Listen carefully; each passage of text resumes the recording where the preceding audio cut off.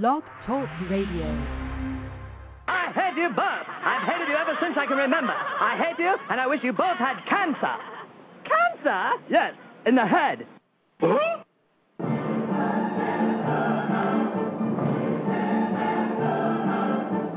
I'm as tired as hell, and I'm not going to take this anymore. Pay no attention to that man behind the curtain. Are you telling me you built a time machine? Out of a DeLorean?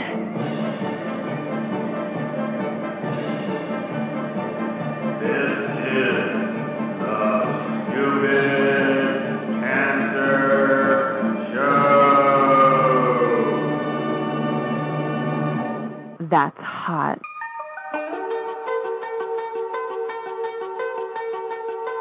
Hello there, children. Hey, kids. People seem to like me because I am polite and I'm rarely late. And now the host of the Stupid Cancer Show, Matthew Zachary.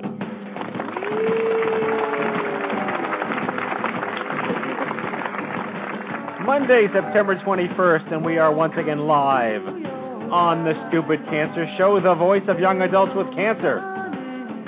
We are your friendly, neighborhood, weekly social webcast, finally giving that voice to nearly 5 million young adults affected by cancer. This broadcast is a program of the I'm Too Young for This Cancer Foundation, leading the fight for the rights of young adults and bringing the cause of cancer under 40 to the national spotlight. Got cancer under 40 sucks, huh? Well, get busy living, because the Stupid Cancer Show is on the air.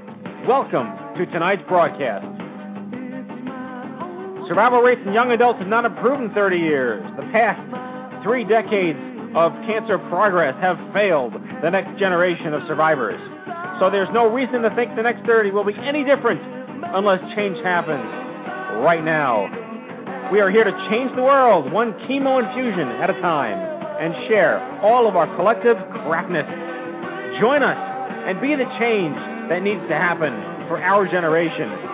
Hell, we invented Google, Facebook, Twitter, kept Sanjaya on American Idol all those weeks. We can do anything we want. This is Generation Cancer.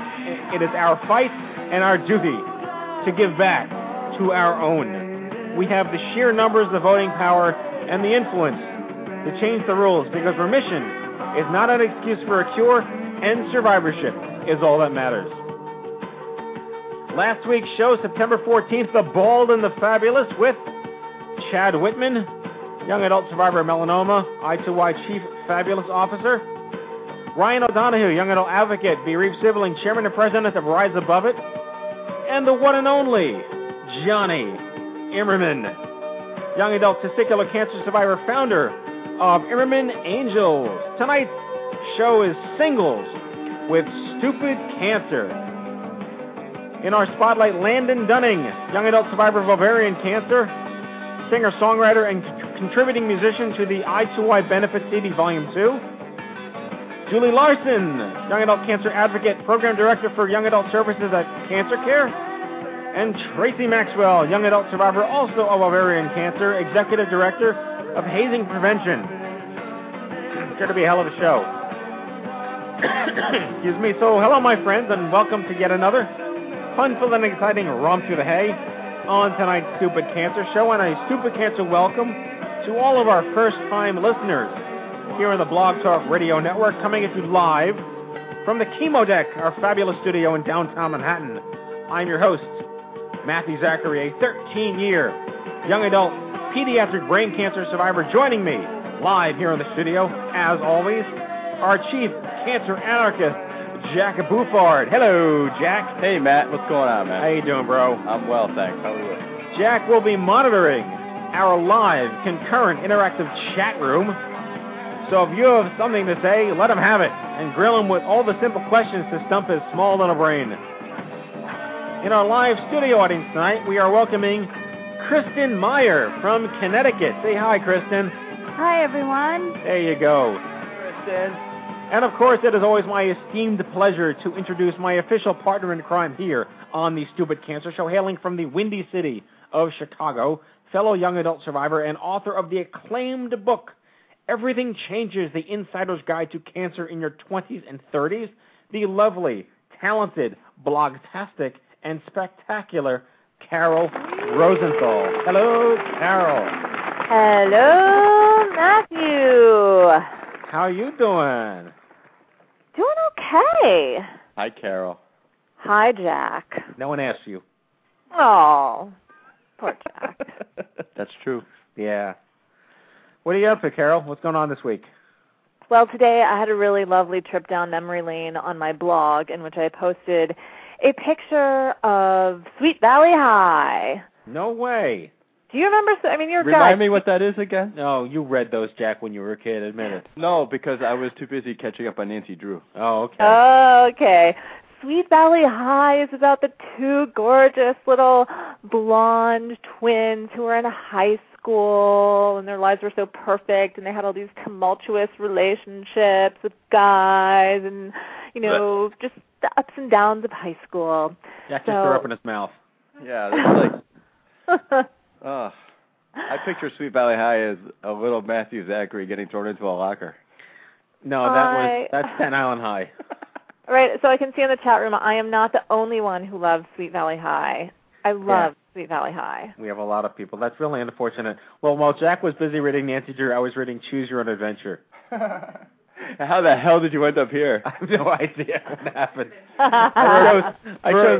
For a brain tumor with Robitussin, turn to page 67. Right, exactly. That was my book. How'd you know? Are you my author? Wow, okay. Goodness gracious. So what was your Sweet Valley High blog about, Carol? Well, you know, I was talking about how when I was in middle school, I wanted to read books about people who are in high school. Like, nobody reads Sweet Valley High when they're in high school. You read Sweet Valley High when you're in middle school. And similarly, if you're a kid and you're wanting to read a book about your parent having cancer, you want to read a book about someone who's a little bit older than you. So I found this fantastic book. It's a new book. It's called Brushing Mom's Hair by Andrea Cheng. And it is this fantastic little book about a 14-year-old girl whose mom has breast cancer. And it's very interesting. Each page is a new little sort of free verse poem. I kind of hesitate to use the word poem, but vignette poem kind of thing. And it is so right on. I think it's one of the best books I've ever read for kids whose parents are going through cancer. And I think it'd be perfect for, you know, middle school girls. So it flashed me back to Sweet Valley High, hence my blog. Wow. Yeah. Okay. It's a good one. It's a good one. I loved reading it. I mean, I don't even have a daughter. And I just was like, this is great. This is a great book. So you don't have to have a kid as a parent with cancer to even love this book. You should just go out and get it and read it. It's so sweet. I'm going to write a blog about Degrassi. Degrassi. Degrassi's always greener on the other side? Exactly. So how are you guys doing? Well, I had a bit of a cataclysmic technology implosion this morning. My laptop died. And I know a lot of people say that as rhetoric, but it literally, and I'm a tech nerd, the logic board of my laptop stopped working. So I had a bit of a panic attack, and my wife, who's in the chat room tonight, can attest to the fact that I did a pretty good job not throwing anything, but it was a bit of a panic attack. I've currently MacGyvered everything so that it's working, at least for tonight, and I'm leaving for a trip to Canada. I'm going to Ottawa for a global cancer conference type of thing on Thursday. I'm going to have to learn to speak their language, I guess. And I'm going to be going with this, like, rental laptop now. But I was able to rip the heart out of my old laptop that's busted and stick it into this new one temporarily. So I'm glad that I have at least some nerdism still stuck inside me to get this working. But outside of that, yeah, everything's working. Knock wood, and hopefully it'll keep working. And I'll get my laptop back next Monday. Well, it sounds like you're on the right path there, my friend. Jack, yes? You've been busy. What do you mean, Matthew? Didn't you see like a U2 and a Dave Matthews and a Bruce Springsteen and a Madonna concert in a row or something? No. In fact, I was supposed to, and as many people know, my two favorite bands in the world all time are U2 and Dave Matthews Band, in that order. I've seen U2 about 15 times and Dave Matthews Band 123 times. Well, the mecca of my survival was supposed to be this past weekend, where I was going to see Dave Matthews play Philly on Saturday night and U2 play Boston last night. Yeah, but your white cell said no. My body said, you are not going anywhere on Saturday, my friend. I came back from last week's Chicago U2 concert in Chicago with a fever and ended up being in the hospital for dehydration and, the high fever and throwing up and all that fun stuff. Jeez Louise. Yeah, so all I could think of was, this was Wednesday morning, so I was like, all I could think of is I got to get better for Saturday and Sunday. And needless to say, I was back in the ER Saturday morning, and I was unable to go to the Dave Matthews concert. But in typical Jack Buffard fashion, he posts a picture to Facebook of just his feet on a gurney, saying, waiting for my toe tag. Very appropriate, Jack. That's how I felt. Okay, fair enough. And everyone seemed to have enjoyed that, too, and I noticed you went tag happy in that photo. Yes, I did. But I will say, against the advice of everybody who somewhat remotely cares about me, I did go to the U2 concert in Boston last night. And I was standing there on the field in that crowd, enjoying the show, but at the same time thinking, what the hell am I doing here? I got to go home and rest. Someone get a leash for Jack. So I'm still alive, though. And, I did see my oncologist today, and he said that it's definitely viral. I'm not contagious, so anybody who wants to make out with me here on this single show is more than welcome to. All right. And all right. It's not cancer-related, so that's my story, and I'm sticking to it. There's no one in the chat room anymore, Jack. No. You lost our audience. Nobody even wants to, cyber make out with me? And Kristen's walking back to Connecticut as we speak, right? Oh, no, Doreen's on it. She's totally on it. Well, we have a new person, Laura, in the chat room, and apparently she's from New York City, so maybe she would like to hang out with me tonight. Yeah, Laura, come on over to 40 Worth Street. We'll be done in about an hour, but if you run really quickly, we'll still be here. I'll be waiting for you because, what else do I have to lose? Nothing. Exactly. Yeah, Jack's going to sleep here tonight on the couch. It's been done. It has been done. So, all right, let's get to the news, and then we'll start our conversation. So, I keep misplacing this cue. Here we go. Ready? Hello, I'm Kent Brockman, and this is Eye on Cancer. Just the facts, ma'am.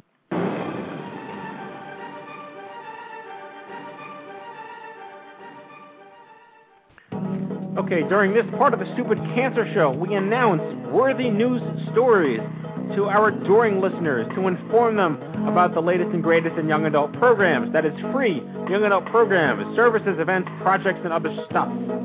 If you have an upcoming program, event, press release, project, or other stuff that you would like to hear broadcast during this segment to our over 22,000 listeners, please fax it to us at 646-861-2565 or email Jack at i2y.com. Go for it, bro.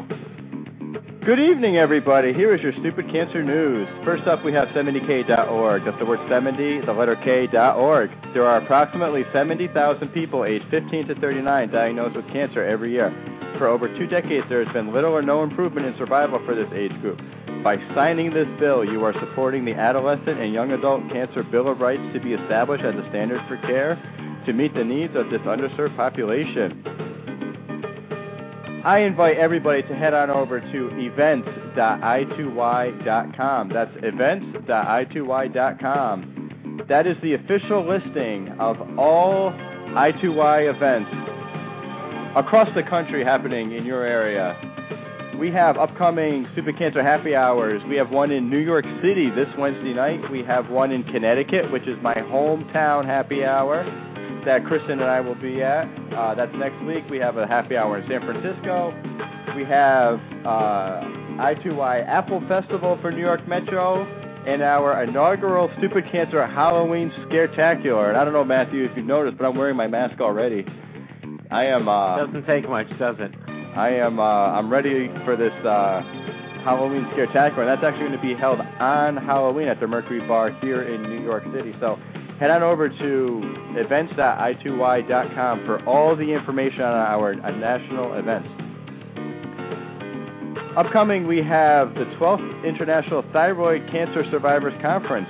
The nation's top thyroid cancer experts will present the latest research and advances in treatment at the 12th International Thyroid Cancer Survivor Conference, October 16th through the 18th in Boston, Massachusetts. Anyone whose life has been touched by thyroid cancer is encouraged to attend. For more information and to register for this, go to www.thyca, that's THYCA, THYCA for thyroidcancer.org.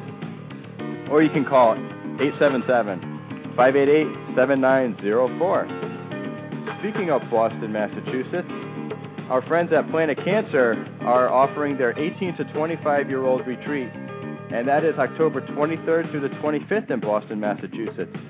This retreat is free of charge, open to anyone who ever has had or has cancer, and you only have to participate as much as you like to. Applications and for more information on the retreat, you can go to planetcancer.org. That's Boston from October 23rd through the 25th. There's an upcoming Women's Cancer Retreat at Can't Make a Dream out in Missoula, Montana. For more information on Can't Make a Dream and all of their retreats that they offer during the summer, you can head on over to campdream.org. Friday, October 16th from 9 a.m. to 12:30 p.m. In Cleveland, Ohio is the Rise Above It. Rise Above It, Help Fight Cancer. Their second annual Adolescent and Young Adult Cancer Symposium. Again, that's Friday, October 16th from 9 a.m. to 12:30 p.m. in Cleveland, Ohio. Head on over to, let's see, how do you register for this? Okay, it is, no, that's not it. Okay, it is it. Thank you, Miss Julie Larson. www.raibenefit.org, raibenefit.org. Click on the Events tab and register. Let's see. Are you a young adult cancer survivor living in Rhode Island or southeastern Massachusetts who would like to begin an exercise program? Previous research has shown that exercise can provide a number of benefits to cancer survivors, such as improve their mood and reduce fatigue. I need this. The Survivor Step Into Motion study will test a web-based exercise program designed specifically for young adult cancer survivors. The website is designed to help young adult cancer survivors begin a program of moderate intensity exercise, which is equal to a brisk walk. Oh, I'm out. Those who choose to participate in the study will be randomly assigned one of the two groups. In one group, participants will receive access to the exercise website for 12 weeks, and in the other group, they will receive information about other cancer-related websites that may be helpful to them. And this study is funded by the National Cancer Institute. If you are interested in the Survivor Step Into Motion program, please contact Santina Horowitz at area code 401-793-8124 or email her at shorowitz@lifespan.org. All right, we got to shorten that for next week. Yes. I just read the promos as they come my way, my friend. All right. And we have CancerCare programs. The young adult groups that are active and running at CancerCare are Living with Cancer for those in active treatment, Life After Cancer for those post-treatment, Young Adults Loss of a Parent, Young Women with Breast Cancer, Young Adult Individual Grief Counseling, and Young Adult Caregivers for all diagnoses and relationships. We're going to be talking about CancerCare a lot with our friend Julie Larson, who's here in studio with us, so stay tuned for that. Did she found CancerCare? Did she? I didn't found CancerCare. but you found it. I found it, too. And I found it for young adults. And that's why we love you. Yes. All right, finish up already. Come on. And finally, we have our Live-On Sperm Banking by Mail for cancer patients. The heck with it. If you need a Live-On kit for sperm banking by mail, go to liveonkit.com. And that, my friends, is your stupid cancer news. Oh, is that all it takes? I'm going back to bed. All right, Jack, you're dismissed. Good night, everybody. Good night, Gracie. Oh, boy. What time is it? Okay. In the Survivor Spotlight tonight, we have Landon Dunning, a singer-songwriter currently working on her second album. Following the 2008 release of One Woman Army, her music is rock with industrial influence and pop sensibilities, provocative, thought-provoking lyrics, and strong, unbridled vocal performances are what you can expect from her music and live show. Landon's strength is exuded in her music, being a survivor of ovarian, a lot of ovarian survivors tonight. Ovarian cancer at age 16. And part of her story, man, doesn't begin to touch on the mysterious depth behind her lyrics. I love her music. I'm her biggest fan, as they all say, and it was an honor to have her as part of our project. Please welcome to the Stupid Cancer Show, Landon Dunning. Hello. Hello, my dear. How are you? Welcome. I'm doing excellent. How are you? Oh, my goodness. It's so great to talk to you. It's so great to have you on the show. It's been a long time coming, and I'm very excited. Oh, me too. I've been looking forward to it. Where are you calling in from? Huntington Beach, California. Oh, goodness, a West Coaster. Oh, yeah. Wow. Okay, we forgive you. I am going to Canada, so I'm building up a tolerance, so. Oh, nice. I've never been to Canada. Yeah, you're better off than I am at this point. All right, so let's get this started. Ovarian at 16. Congratulations. How'd you get that done? Oh, yeah. Oh, I don't know. I'm very blessed to be alive, and, you know, it's something that is a part of me and a part of my story. So how was that detected at 16 years old? I guess my greatest symptom was fatigue. I was just so extremely exhausted, and that's all I wanted to do was sleep. And so, you know, being 16, I was away at boarding school studying theater, and since all I wanted to do is sleep, they're like, maybe she has a sleeping disorder. So they sent me to a sleep disorder clinic, you know, and they put all the little things on your head and, you know, measured my sleep for sleep apnea and all of that. And, you know, they sent me away with some sleep meds and some negative diagnoses, and that's what I thought I had for quite some time. But meanwhile, there was a huge tumor growing in my uterus, and I didn't find that out till I had to have emergency surgery, and I went back to my hometown of Dallas, Texas, and had it done there. What, did you just like collapse and fall over one day and they said, maybe there's something really wrong with her? Well, you know what? It's funny because I went to a guy doctor first, and he was like, oh, you know, you just have your period, gave me some Tylenol, you know, went home. And I was like, no, you know, I'm a pretty tough girl, and this is, my stomach was real bloated and hard, and I was having pain. And so I came back like the very next day, and I saw a female doctor, and she took one exam, and she's like, oh, my gosh, we've got to get this girl to emergency surgery. And at the time, I assume you were single. I was, yes. Yes. But anyone that dates in high school, that's not really a relationship. Sorry to disappoint any of our high school listeners. You think it is. What's Sweet Valley High all about? Come on. Oh, no, I'm debunking Carol's philosophy. Yeah. So at 16, you were like 2 years away from graduating. You had your whole life ahead of you. Sort of prototype young adult story. So were you a musician by then? Were you already writing and singing? Oh, yeah. I mean, I'd say from 14 on, I mean, I had like somewhat of a career as far as I was writing and doing jingles and actively working. So, I mean, I just love what I do.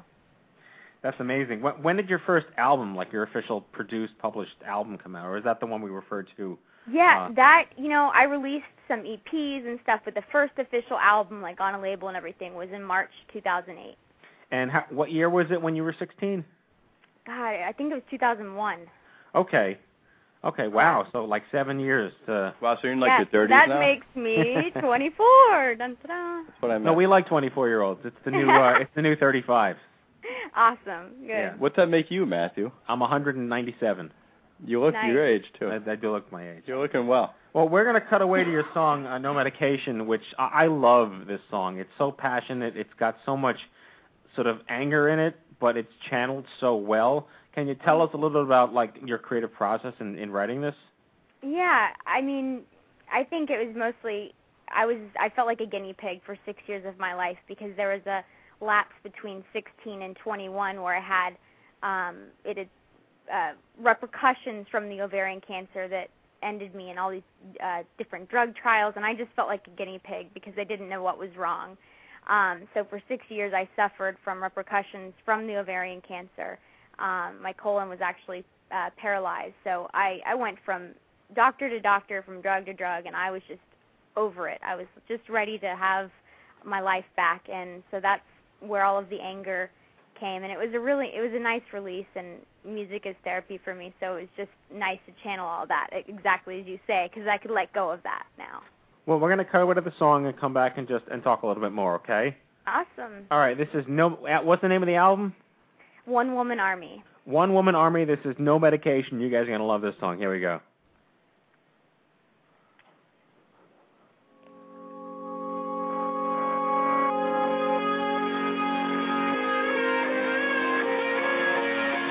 Hey doctor, I'm losing sight in my eyes, still burning from waterfalls I've cried. I'm still not eating, my energy's depleting, blood flow is slow from where my life surrendered to a fading. There's no medication to fill the emptiness.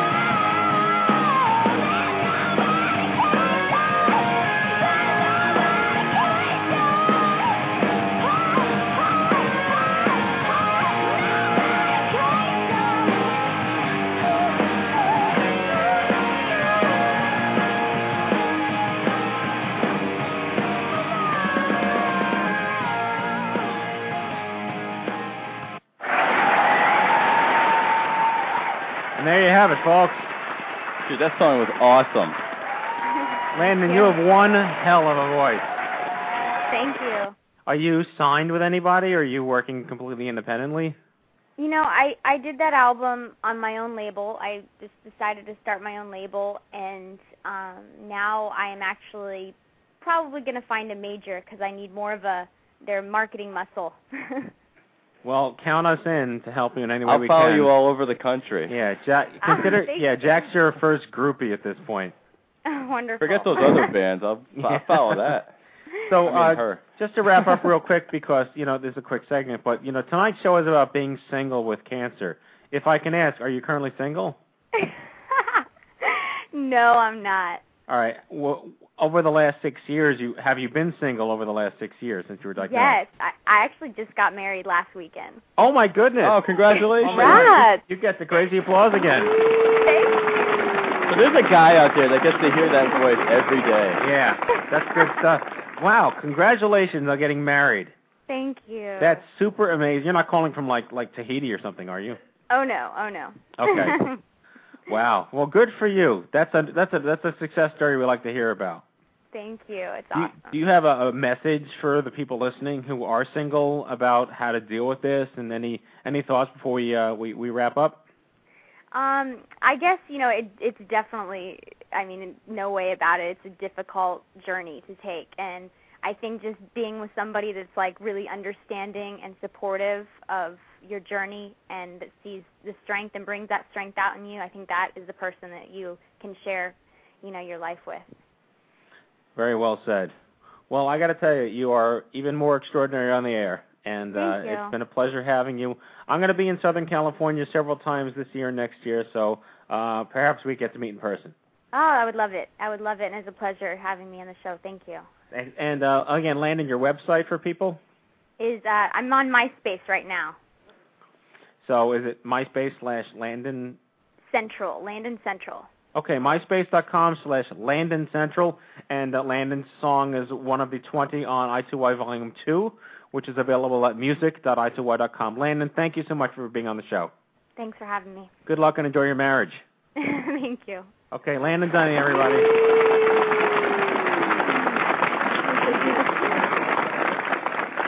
All righty, where are we here? Let's do this one.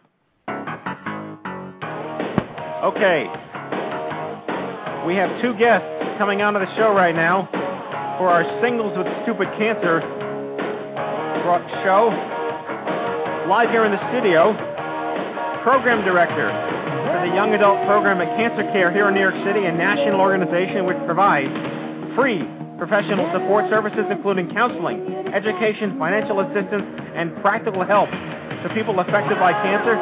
She's one of the leading national gurus in young adult cancer support, and a pretty fine singer, too. Please welcome to the show, Julie LARSON. Thank you, Matt. It's a pleasure always to join you here. Hi, Julie. Hello. And we'll cut back to this. Also joining us in our forum, TRACY MAXWELL was diagnosed with a rare form of ovarian cancer. It's like a recurring theme tonight. In 2006, following surgery and 6 rounds of chemo, she emerged cancer-free with a new outlook on life. Recognizes from her own personal experience how difficult it can be to navigate cancer as a single person, and writes a monthly column from that perspective called A Single Cell. Published on DivineCaroline.com, Tracy's next goal is to find a way to provide needed services for singles with stupid cancer. Please welcome to the show, TRACY MAXWELL. Hey, Matt. Great to be back with you. All righty. Tracy, hey, Julie, Jack. and Carol, you guys are all on your own. I'm going home. All right, see you guys later. The girls are going to take over. So I'm really excited to have both of you on here as kind of just a roundtable discussion about being single with cancer. And I thought that for tonight, we would talk about the aspects of being single with cancer that are actually not about dating. We could do an entire episode on dating when you have cancer, but we're going to save that for another night. Tonight we're going to talk about so many other things that have to do with being single with cancer. And I want to start off by talking a little bit about asking for help and how that differs among people who are single. So whoever wants to launch in first.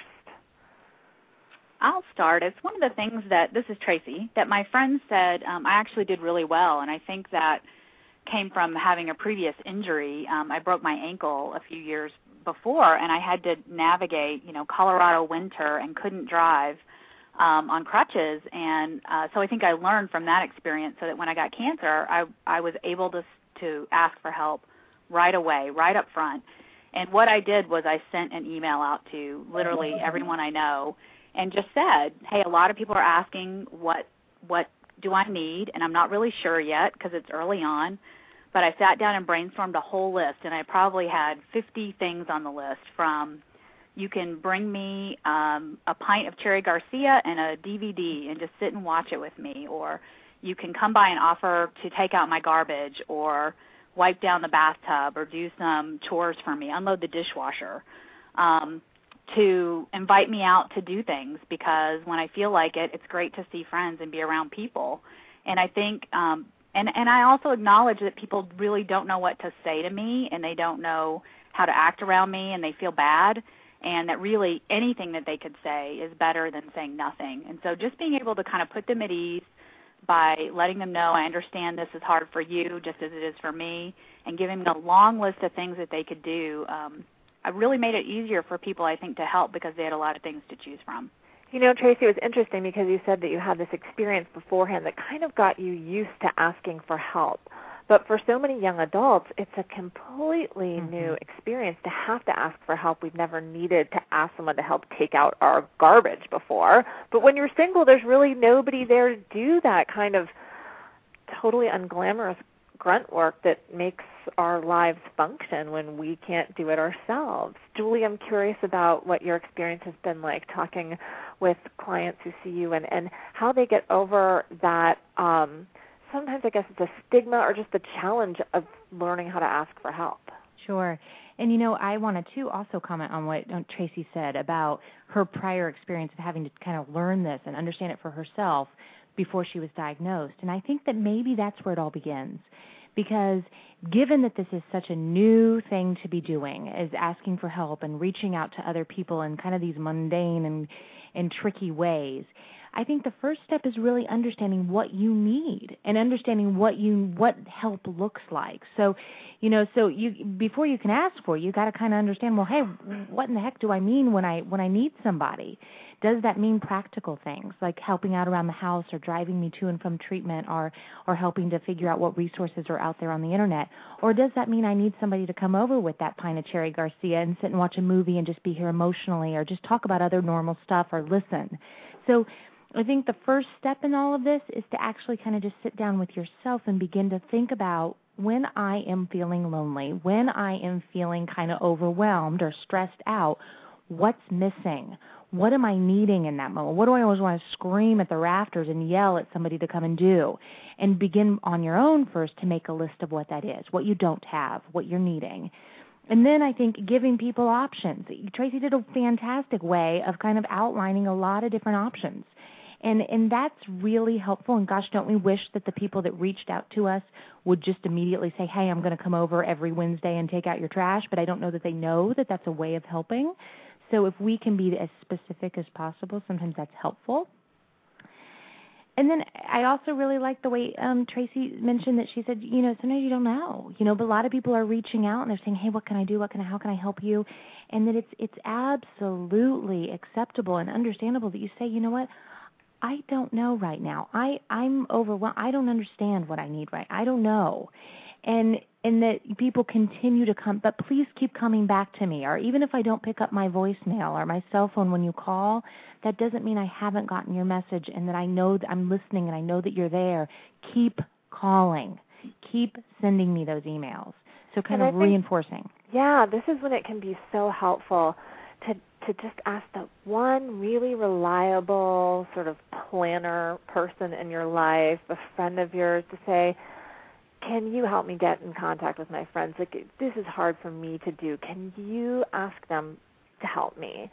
That was a major difference for me. I went through treatment when I was single 2 different times. I was single both times. The first time I arranged all the help myself. The second time I had somebody who was a point person, and they arranged all the help for me. And they were so brilliant at helping to strategize about things that I would need. I mean, I was so spaced out. I would not recognize, you know, oh, I only have 2 pairs of clean underwear left. It was my friend who would say, open your drawer. How much underwear do you have left? Let me go ask someone to do it for you. And it made a world of difference having someone else do the asking for me. That's a great point. You know, and a lot of people have, you know, friends and are a certain person that's their messenger, quote unquote messenger, the person that sends out email updates about what's happening, what's going on. And so often those are focused around treatment. But why can't there be the final sign off of that email say, hey, and, you know, my friend Jane needs this week. Is anybody up and available? These are the things that we're needing. Those needs can go into that email update too, if somebody feels comfortable with. All of this, of course, is what you feel comfortable with. Talk a little bit about long-distance caregivers. What does that mean? Are there roles for people who are living far away, and how can they help?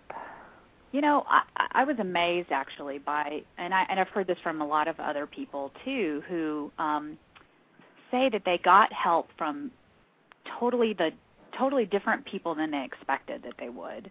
That often those people that are closest to us, either that live closest to us or work with us and see us every day, or our neighbors, are not necessarily the ones who come through in a crisis. But that someone was there for them, and often it was, I mean, for me, even some of them were total strangers. They were friends of my friends, and my friends put out a plea and said, hey, my friend Tracy needs help.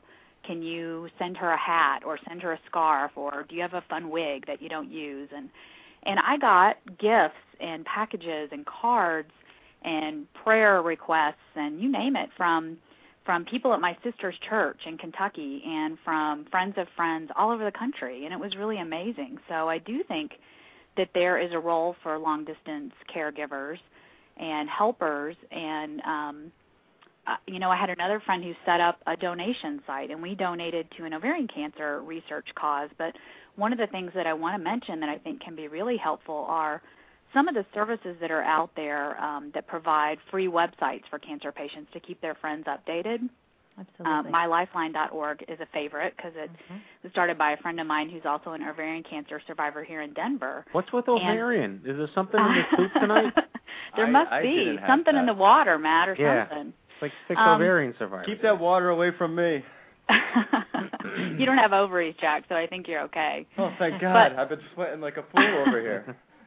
One of the things I really like about My Lifeline, Marsha's site, is that she allows you to put your schedule, your treatment schedule up so that you don't, you know, no one ever remembers, because I would blog it all the time, but then they're like, oh, you're having chemo this week? Oh, I totally forgot that was going on. But if they can go to a site and check and see your schedule, then they kind of know, okay, this is a week that she might need some meals, or she might need some extra help, or maybe a ride to treatment or whatever.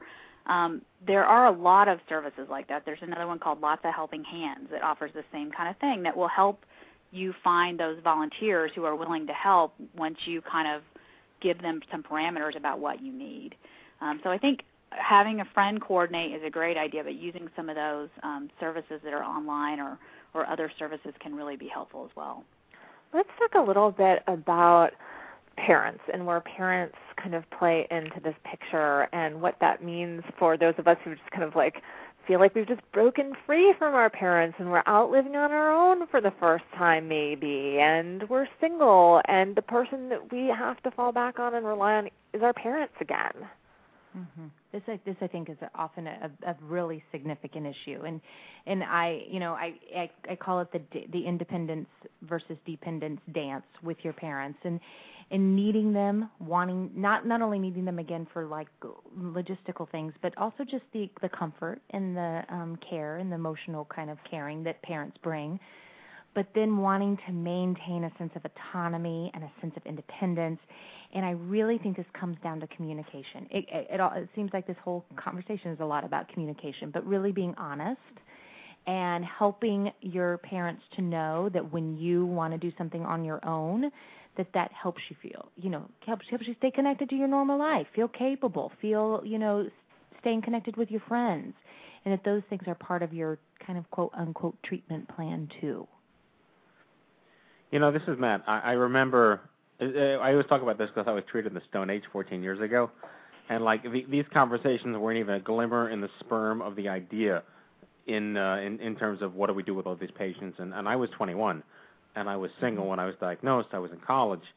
And I remember, I was on my way to grad school at the time, and I wasn't able to go to grad school because I was sick. So I was sort of forced into the real world with no certain future whatsoever and no prospect for dating. I lost so much weight. I didn't recognize myself in the mirror. I was practically infertile. I was impotent. I had, identity issues with myself in the mirror. And it took me like 3 years to start dating again. But I remember very vividly those 2.5, 3 years or so, starting to work again and meeting people.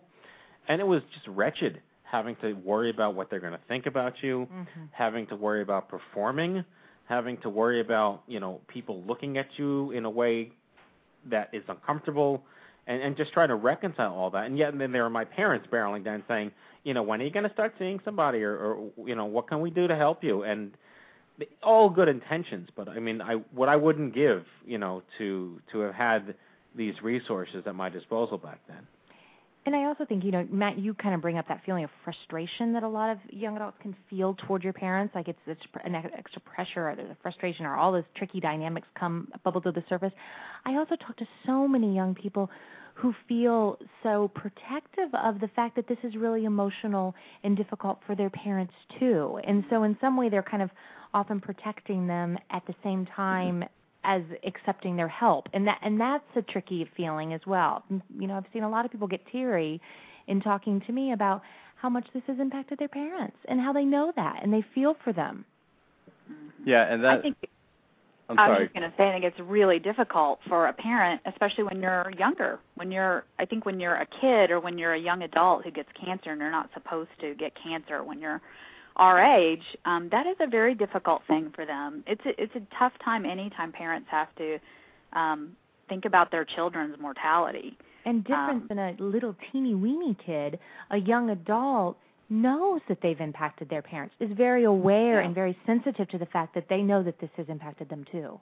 Yeah, I remember when I was recovering from my surgery and I was living in San Francisco, my parents live in Pittsburgh, and my mom flew out and stayed with me for 3 weeks in my studio apartment, crashing on a futon on the floor, and it was like both of our emotions were under a microscope because we physically had no space from each other, and we just saw everything that each other was going through, and it just so ricocheted. It just kept ricocheting, and it was really helpful. One day, a rabbi came to visit me who I knew, and I was like, I had a small little alcove that was my bedroom, and I said, I'm just going to go over into my bedroom, and maybe you guys can talk. And it was sort of a relief for me to know that there was somebody else there who could help take care of my mom, who was helping take care of me.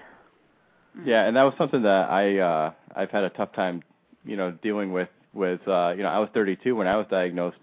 And the fact that my parents, who were both retired, fortunately, I have parents that, not only are they both alive, but they're only like 4 miles away. So it wasn't terribly hard for them to be there for me. But they gave up their freedom. They're both retired. They gave up an Alaskan cruise that they had scheduled so they could, focus on my treatment and stuff. And I had a lot of guilt associated with that. But there was, a friend of the family told me that no matter how old you are, and how old your kids are, you never stop being their parent. So regardless if you have, young kids or kids in their 30s, you're always going to be a parent, and that instinct is always going to kick in and take over. So talking about parenting, let's look at the flip side of parenting and fertility issues. So fertility issues for somebody who's single and going through cancer, it's just a whole different ballgame. So I'm wondering if either Julie or Tracy, you want to talk a little bit about that. I was really lucky when I was diagnosed because I had an oncologist who brought that up with me right away. Right when we started talking about treatment, he asked if I wanted to have kids and said, we need to think about fertility immediately if you do. And, I also was lucky in that I never have really felt like I wanted to have kids. So that was a big weight off of my mind that I did not have to think about going into this, which made it a lot easier for me. But we've just done a survey. I've posted the link a couple of times in the chat room of single people who've dealt with cancer or been through treatment, and it's one of the biggest issues that comes up again and again. And I think having to just even think about fertility when you're single, it just adds so much insult to injury when you're already dealing with cancer. It's just an added burden. And a lot of people, one woman said, I would have liked to freeze my eggs once I received my diagnosis and before I began chemo, and she wished that insurance companies would cover the cost for women in that position. So even if you do want to do that, and we were talking earlier about the fact that freezing your eggs may not even be the best choice, having some frozen embryos might be, and how do you ask someone to fertilize an egg for you when you're single? So it's so difficult, but then the cost is astronomical of when you talk about freezing eggs or embryos. And so thinking about taking that on when you're already probably burdened with the costs of dealing with treatment to begin with, there are just so many issues to think about in terms of fertility. Julie, is this an issue that comes up in your work? Absolutely, and I think Tracy actually touched on a lot of the important points about that. at the end of the day, it's yet another loss. And so often a diagnosis brings forward so many losses. We're really dealing with just kind of life-changing in many, many ways and reconciling things that feel like they are not there anymore, and could fertility and the fact that this is sometimes a conversation that doesn't feel like a possibility when you're single and you don't even know how to begin to think about that as a woman, choosing a sperm donor or asking someone to be that person for you, or, recognizing that freezing eggs is it still experimental stage. It just, all of that translates into a loss. And so with that comes feelings of grief. And so, you kind of got to make room for that at the same time that you're learning about your diagnosis and understanding your treatment plan and getting going, and that's a lot to ask. So when Tracy was talking, she also brought up the issue of finances. And finances and health insurance, it's so different when there's just one person. I mean, when I was single, there wasn't the option of, hopefully my husband has good health insurance. It was up to me to go out and get the really crappy job that I hated to make sure that I had health insurance that would cover me when I was going through treatment. And it's a whole different thing. So I'm curious if, either one of you can talk a little bit about health insurance and finances and how that's just so different when you're single. Well, I think just being a young adult, no matter what stage of your whether you're single or married, when you're a young adult and you're just starting your career, a lot of people reported in the survey that they didn't have health insurance yet, or some that they were on COBRA or their insurance hadn't kicked in yet. And I think they've just started in their career many times. Mm-hmm. And then you're hit with this diagnosis and you haven't really felt like you've established yourself very well in the career, and you may not have good health insurance. And the other issues I think that go along with that are that if you don't have disability insurance, and that was a huge eye-opener for me. I was so incredibly grateful that my company, which didn't provide disability insurance, strongly recommended that I get it, and I did. I signed up for disability insurance 3 years before I was diagnosed, but when you can't work through your whole treatment, so a lot of people in the survey talked about the fact that even if they had health insurance, they had to cut down on their hours, or they weren't getting paid as much, or they were worried that they might lose their job because they couldn't work or they didn't have disability insurance. So there's so many issues there. And again, I think they're probably compounded by those two things, being a young adult and being new in your career, and also being single. You're right, you're just relying upon yourself. And if you don't have good insurance or you don't have any insurance, you're kind of on your own, and that adds to the loneliness and the scariness already of a very difficult situation.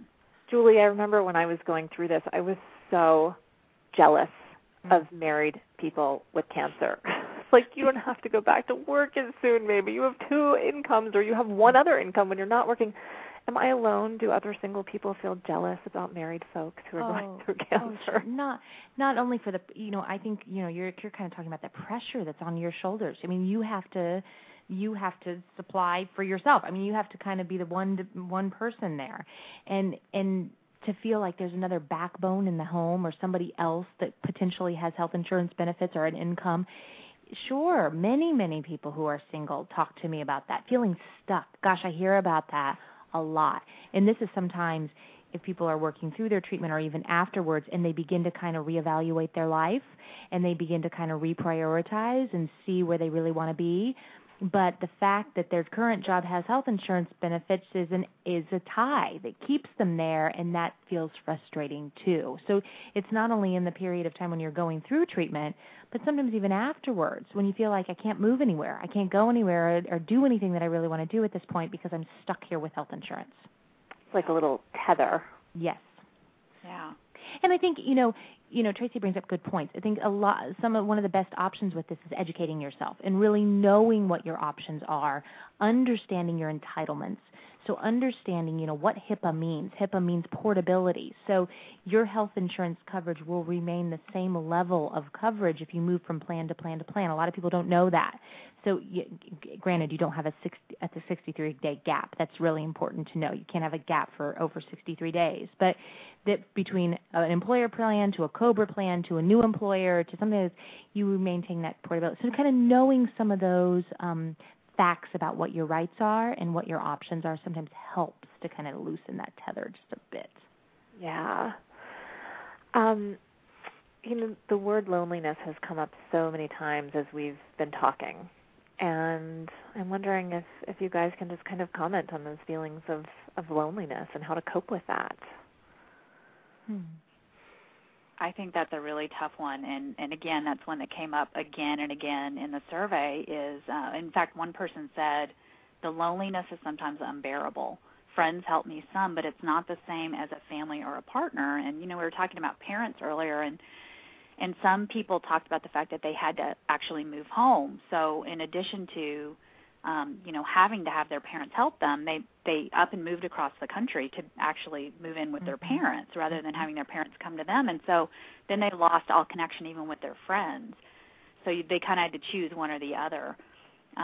But the loneliness is really tough, and I think just the idea of a lot of people mentioned at nighttime that it was really hard because if you wake up in the middle of the night and you're scared, there's not anyone to talk to, and that's something that I definitely dealt with. And one of the things that helped me through it actually was my blog. So if it was the middle of the night and I was taking steroids because I was about to do chemo the next day, or I had heartburn, which I often did during chemo, and I couldn't sleep, I would blog. So I'd go on my blog and I would tell people kind of what was going on with me and update them. And then it kind of felt like I was sharing with people, even though, there was not literally someone there. And I did have friends, too, who had been through something like this before who said, please call even if it's in the middle of the night. But, I never did, and I think most people probably don't because you feel badly about doing that. But just having someone to be there with you and hold your hand or rub your back or just be physically with you sometimes, too, is all you need, and that's what single people often are lacking. I loved it when my friend would rub my back or play with my hair, and it was totally non-sexual, and it was like the best thing ever because it's so hard when the only touch you're getting is from a doctor. Yeah, and there are, again, some great programs. It's not the same as having a friend, I think, be there and hold your hand and touch you or hug you, but I got Reiki during my treatment, and it helped so much with the physical side effects, but also just the idea of having that healing touch. And now I serve on the board of a local organization here in Denver that provides free massage to cancer patients. So there probably are programs like that in lots of cities, and I think that those kinds of things where you're getting some kind of healing touch during your treatment or after your treatment can really help. Absolutely. Getting your hair done, getting it blown out, even that kind of thing. I have somebody that comes in for a session with me, weekly, and then afterwards she always goes and gets her hair blown out. It's like a ritual. Talk to Julie, go get your hair. And it's just something that makes her feel good. She feels like, she looks better and she feels like somebody's touching her, so I think you bring up a really important point, the loneliness. The other thing, we've mentioned a couple times, is it too much to keep asking all of these people, or how do you keep doing that? Sometimes I think it's important to remember that if you first, just one quick second, put yourself in that other friend's shoes. And if you had a friend that was going through something like this, wouldn't it be really important to you to be a friend and to do something? And it feels good.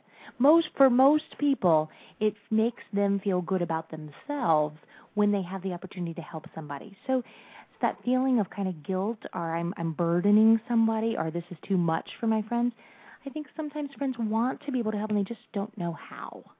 So kind of letting sometimes that go and knowing that they want to be able to do this. Matthew, you have a question. Well, for those who know me, I am a bit of a wonk when it comes to surveys. I really like to know, what people are thinking. And yes, most surveys are anecdotal, and 6 people say that, different things, and you get 9 opinions from 14 people. But I was really, really interested in in the survey we keep referring to here tonight that Tracy put together. And I mean, obviously, it's skewed and it needs follow up. But I thought, for what it's worth, it was a phenomenal start, a great entree into the really a needs assessment. What do singles with cancer really need? What is their perspective? What is their perception? What is and isn't working for them? And a lot of the results were not surprising, but some of them were. Tracy, do you have any specific sort of generalizations about what you discovered from it? I think the top three things that people talked about, which were the biggest issues they dealt with as single people, again, these were not surprising. Dating inadequacy or anxiety was the top concern by far. Body image issues was second, and those are obviously very related. And then feeling alone was third. So I don't think there are huge surprises there. But the one thing that people said that they wanted the most were connections with other cancer patients, particularly people that are their own age, and support groups for singles from people who are their own age. And then finally, dating and sexuality information. So, again, no huge surprises there. But, yeah, there were some things in the survey that surprised me a little bit. And there's so much information, and I agree that, it's a good start. It's probably a good start on the needs assessment, and there's a lot for us to dive into and really look at and talk about and understand a little bit better. But, Matt, something to be proud of, I think, is the number of people who really said how much they appreciated your organization and Planet Cancer particularly, and Fertile Hope as well, and feel like these organizations are doing a pretty good job now in meeting the needs of single cancer patients, and I think this show is a great testament about that. Tracy, I'm curious to know, did people identify themselves as male or female on the survey? And I'm curious, Julie, whether or not you see any of these challenges of being single different for men versus women. I do. I think that sometimes I hear more from women than I do from men, and so in some ways my information about this is probably also a little skewed because I don't know how often men are reaching out and saying that they're struggling with different things. Women are more so often do that a little bit louder, a little bit differently. But yes, I hear many of the same things from both men and women. A feeling of not being able to ask, not being able to know how to talk to people. Men are the guys I talk to also feeling like, how do you bring this up and hold on to your sense of masculinity in a certain way? Kind of how do you still maintain that sense of I'm capable and I'm okay and I'm still a man, but this is freaking me out and I'm overwhelmed and I need you, dude. How do you do that? How do you communicate that where maybe that's a little bit easier for a woman in some ways? I don't want to get too gender, stereotypical, but I do see that. Yeah, we don't want to do what is that, the men are from Mars, women are from... Yeah, we don't want to go there. Stereotypical at all, but in some regard, I kind of do see some of that surface, that guys have a harder time holding on to themselves and what that means with their buddies when they're also needing some support and having a lot of kind of overwhelming thoughts and feelings about what's happening in their life. Yeah. Well, this is such a vast issue, and I'm so glad to have both of you on here tonight talking to us about it and think that we should have another one of these shows in the future. Before we go, Julie, do you have an announcement for us? I sure do. I just wanted to put a little shout out there in the world of the New York City young adults or people that are close to us in the area, that there is a phenomenal event that's happening next Wednesday and Thursday, and it's called Visual Diaries, a snapshot of the young adult cancer experience, and it's a photography gallery opening of photographs that young adults have taken to express themselves and to share through photography their experience, and it's incredibly powerful work. And to find out more information, just go to CancerCare.org, and under our events, you'll see everything there and where it's located and how to get there. You can also email me for more information, JLARSON, LARSON, at CancerCare.org.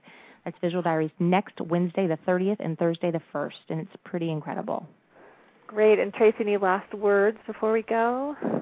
I'll just say that I continue to post the link to the survey and would love to have some more people take it. And I will encourage you all to tweet or share the link on your Facebook pages as well, that if you have other friends that are single and have dealt with cancer, to share it with them and encourage them to go and fill it out, because the more we can find out about what the needs are, the more we can hopefully start meeting them. Great. Well, thank you both so much for being on tonight. Yes, thank you for guys. having us. Definitely a show we can have no short supply of. Thanks for having us here. Thank you, guys. Keep up the good work. All right, Julie Larson and Tracy Maxwell, thank you guys so much.